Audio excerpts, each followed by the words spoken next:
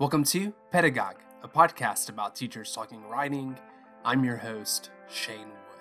In this episode, I'll talk with Kim Faley Peck about teaching online, strategies for overcoming challenges to synchronous teaching, HyFlex models, redefining community and online teaching, and multimodal Writing Center practices.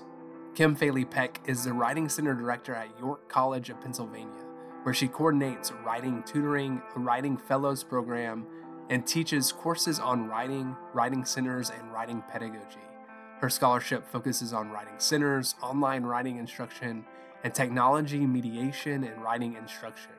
Her dissertation, Collaboration in Community and Undergraduate Writing Synchronous Video Courses, won the 2019 Computers and Composition Hugh Burns Dissertation Award. She is currently serving as a facilitator for the Basic OLI certification for the Global Society of Online Literacy Educators and is a co-editor of Young Scholars in Writing, Undergraduate Research in Writing and Rhetoric. Kim, thanks so much for joining us. Let's start by talking about your experiences teaching synchronous online classes. What's your approach to teaching synchronously? And what are some of your pedagogical aims or emphases when you teach online? I'll first start by saying that I kind of fell into this because I experienced synchronous online classes as a student. I was starting a PhD at Old Dominion University, and before that, I had never taken an online class ever. I went to a small liberal arts college. My master's was like traditional graduate seminars where we sit around and talk about readings, but I was in a position that a lot of students that take online classes are in. I had a full-time job, and so online education let me actually pursue my education. And my very first class that I took as a PhD student was a synchronous online class. It was with Shelly Rodrigo, who's now at University of Arizona, and it was just a fantastic class. We had like super engaging discussions, both verbally and on the chat. I felt like I got to know kind of my classmates, and I was like, oh, this is a thing, and it can be kind of done really well. And so I consider myself really lucky because I know a lot of people now are experiencing this for the first time, having just gotten kind of thrown in. And so they don't necessarily have kind of that model, but I did. And I think for me, those experiences as a student have really shaped my pedagogical approaches. And so for me, the kind of grounding is just activity. That if we're going to be sharing time together, we're going to be doing things together. The students don't need to sit and listen to me. I could record a video and they could watch it if we're doing that. We're going to do stuff together, not just discussion, but writing and composing kind of when we're actually sharing kind of time together. And I think too, another kind of grounding idea for me for synchronous teaching is flexibility. And that's not necessarily different for kind of face-to-face. But again, this kind of, I really like to treat, if I'm meeting with students synchronously, that this is like sacred time that you wouldn't have had in another kind of online situation. So if I'm realizing that students are confused or that they might need some more information about something, like it doesn't matter what I plan to do that day. We're going to use the time in the way that kind of works best for them.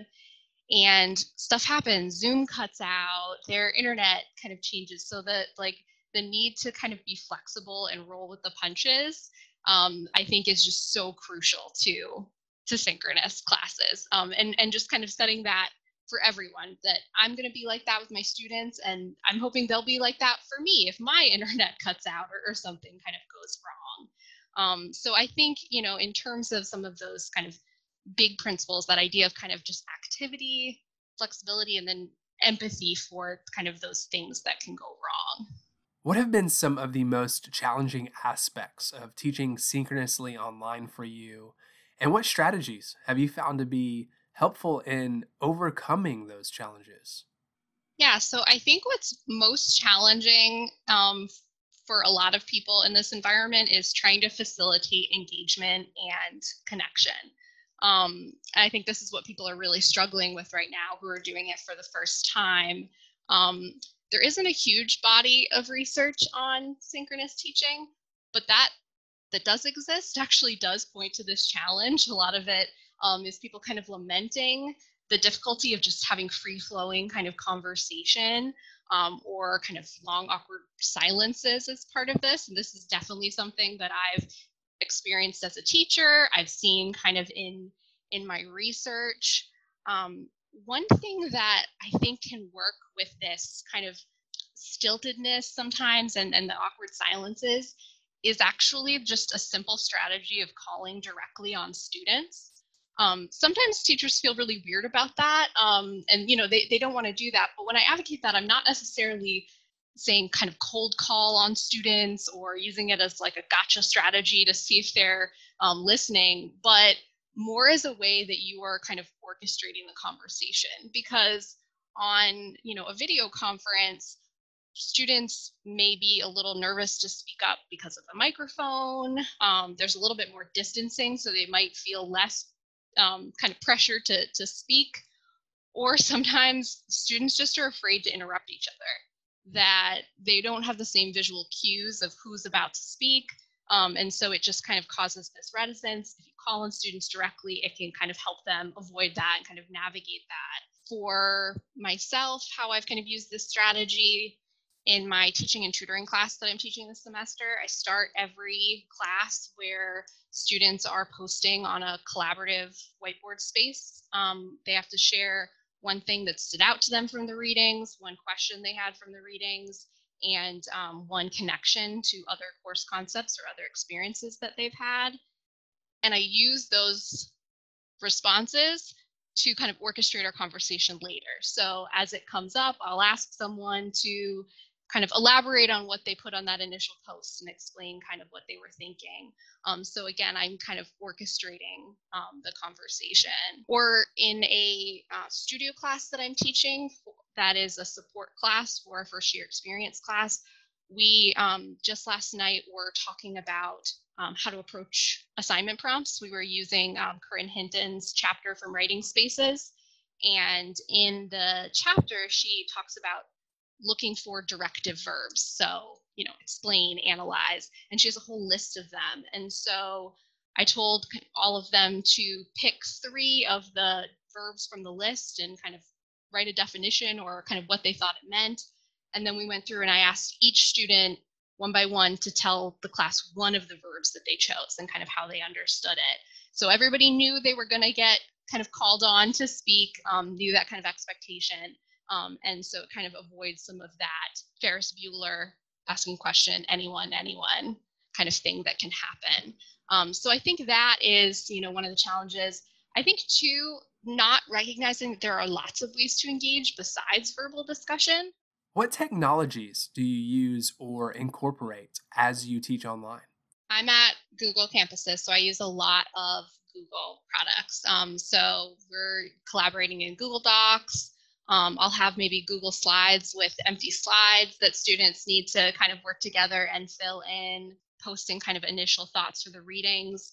I'm using Google Jamboard for that, so they're posting kind of sticky notes with those ideas. Google works really well for me because all the students have kind of access to. I try to not go overboard and introduce too many technologies because I think there's so many tools that can do kind of so many things, but I try to stay within kind of our video conference platform, Google, or our LMS, so that I'm not asking students to learn too many things, especially right now when they are trying to navigate so many new things, that actually kind of trying to keep the technology on the lower side, even though it's an online, there's an online component to that.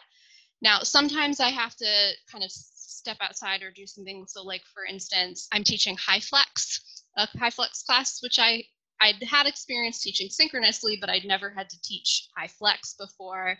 And so I don't have everyone in the video conference platform. So if I want to do a poll, I can't necessarily just use the poll in Zoom. So I'll use something like Poll Everywhere, which can, embed right into my Google Slides. So I try to, look for and find tools that are easily embedded into the technologies that we're already using. I'm really curious as to what your experience has been like in this HyFlex model. It's hard. It's really hard. I think that the balancing act that you're trying to do, I'm trying so hard to give equal attention to the students in the classroom and the students who are joining virtually. When I'm doing that, I'm trying to navigate the screen and the sharing screen on Zoom so that the students on Zoom are seeing things, but I also have to navigate the just projector in the room. So for instance, if I want to pause kind of the sharing, so they're working on something, I have to pause it on Zoom and I have to pause it in the room. If students are using the chat feature in Zoom and have a private chat for me, I have to be careful of when I check it and look so that it's not projected to the students in the classroom, so I'm not accidentally sharing a student's confidence when that wasn't kind of my intention. I read an article when I was doing my research on this for my dissertation by Sarah Cornelius, who talked about synchronous online being a demanding environment. And I think that's true even if everyone is in the video conference, that you're keeping track of different tabs, the verbal channel, the text channel. But I think when you add the HyFlex kind of into that, it's just a kind of another layer. So yeah, it's difficult, and it can kind of be done. But I think that issue of equal access and trying to equally engage students in both places is very difficult.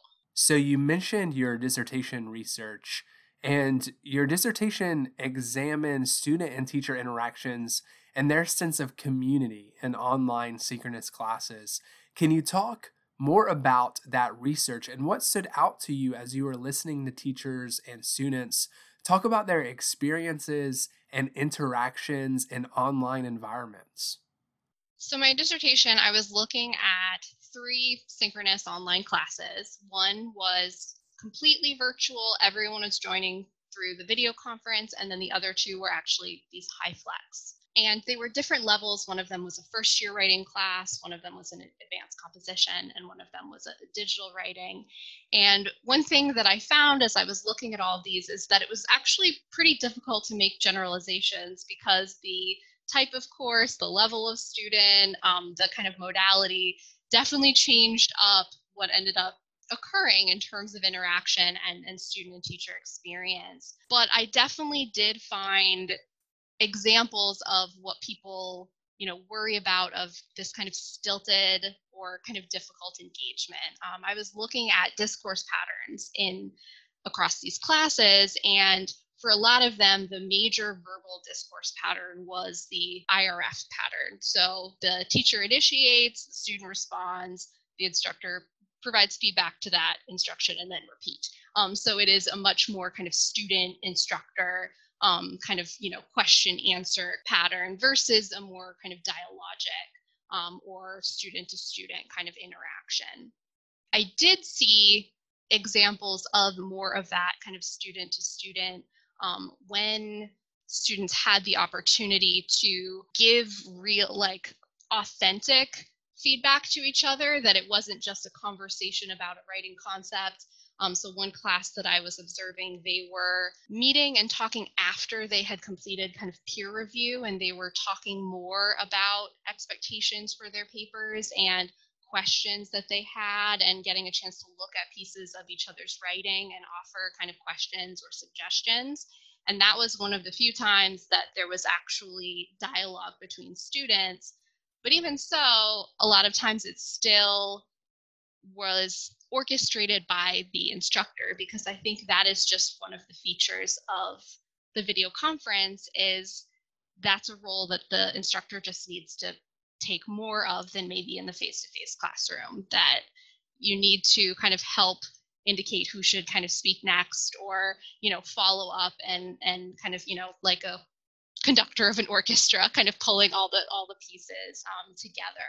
In terms of kind of experiences and sense of community, one of the challenges in asking that, and I realized is first, what do we mean by community? We're always talking about community as this kind of thing that we're searching for, but we don't often actually have a specific definition or a clear set of how we're going to measure that. So that was one kind of big part of my project that I had to do, was actually try to define and operationalize how I was actually going to approach community. I looked at a lot of different definitions, both within and beyond the field. So discourse community, speech communities, virtual communities, communities of practice, communities of inquiry.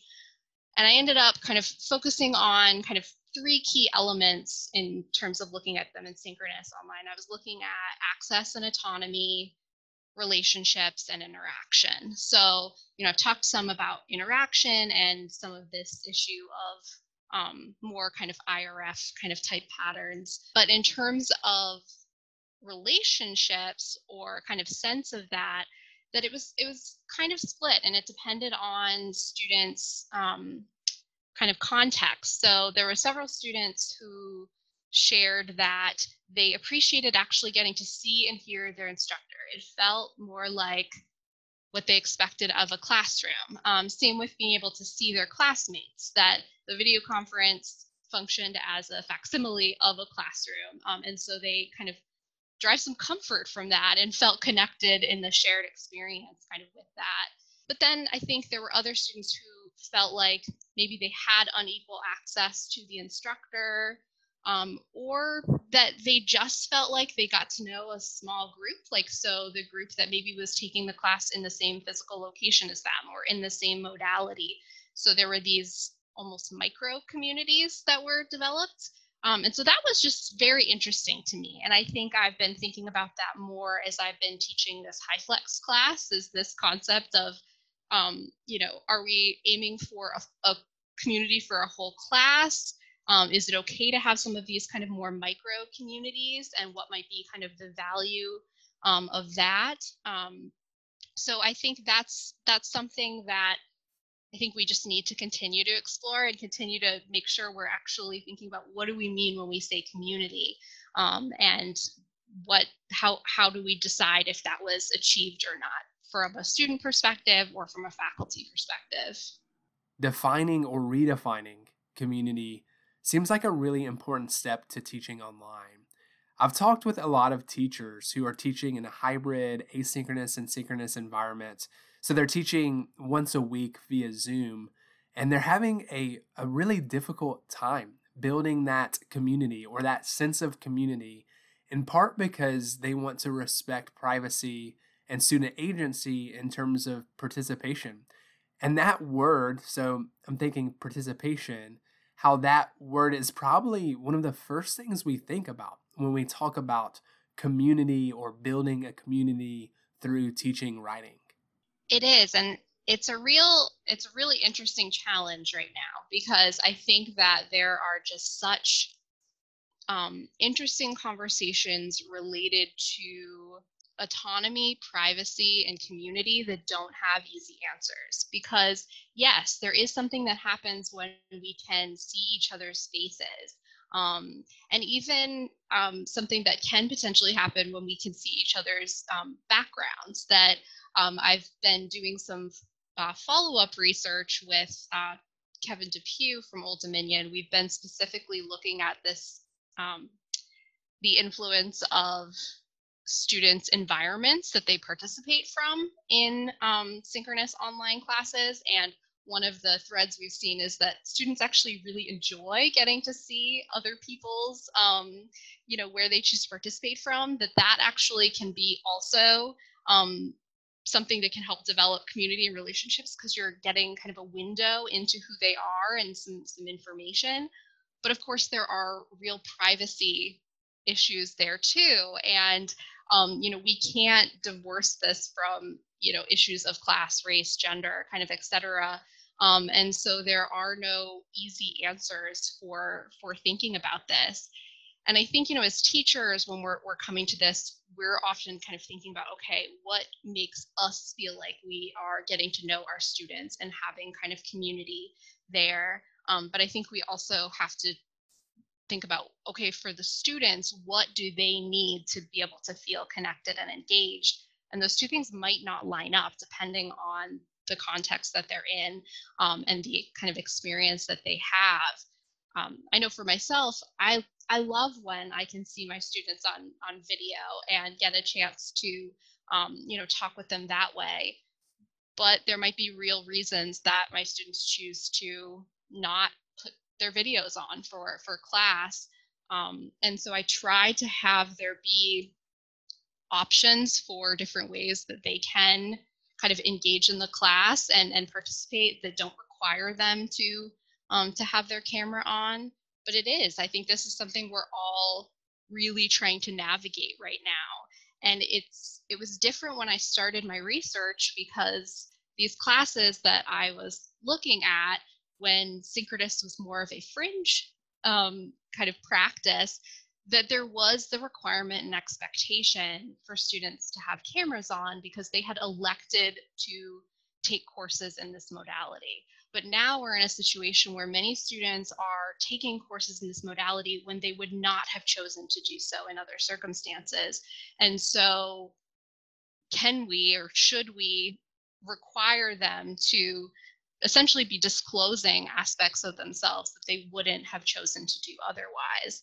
And I personally land on no. I don't require cameras to be on when I teach. I very much understand why people want to, and why people feel more connected when they're able to see their students. But especially right now, when what we're doing is so far afield from where we thought we would be, I think that we have to be flexible, and we do have to kind of meet students where they are and think about kind of what are their needs, because what they're looking for in community and relationship might not actually line up to what we think we would like as teachers.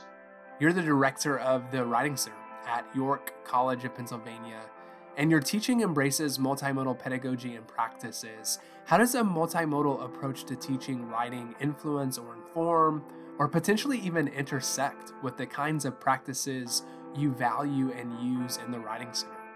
I'll say it actually might start the relationship going in the other direction. That I think that a lot of my teaching has been influenced by my experience in the Writing Center. So, having worked as a tutor, and so the kind of flexibility that I think is central to Writing Center pedagogy of trying different strategies, using different modes to help connect ideas and engage kind of students.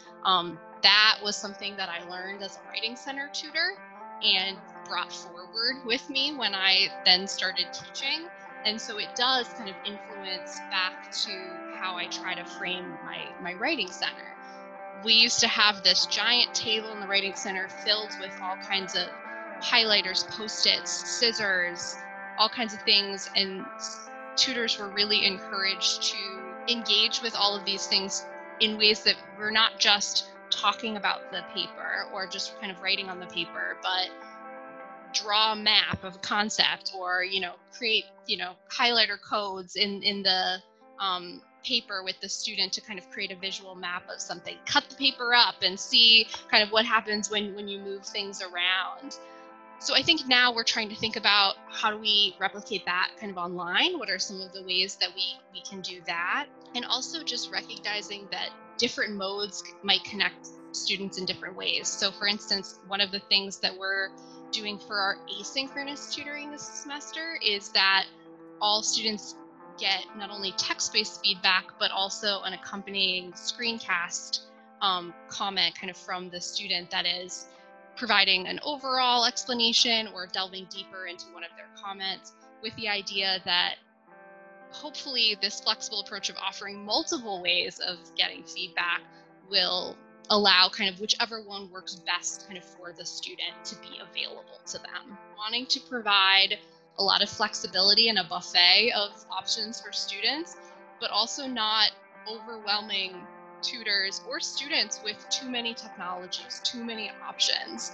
I think that is always kind of the challenge of that balancing act, because you do want to meet students where they are, give them the type of support and feedback that's going to work best for them. But trying to have a million different options makes it hard to train tutors to do that well, to have them feel confident about using those. And so always trying to balance simplicity with flexibility. Thanks, Kim, and thank you, Pedagogue listeners and followers. Until next time.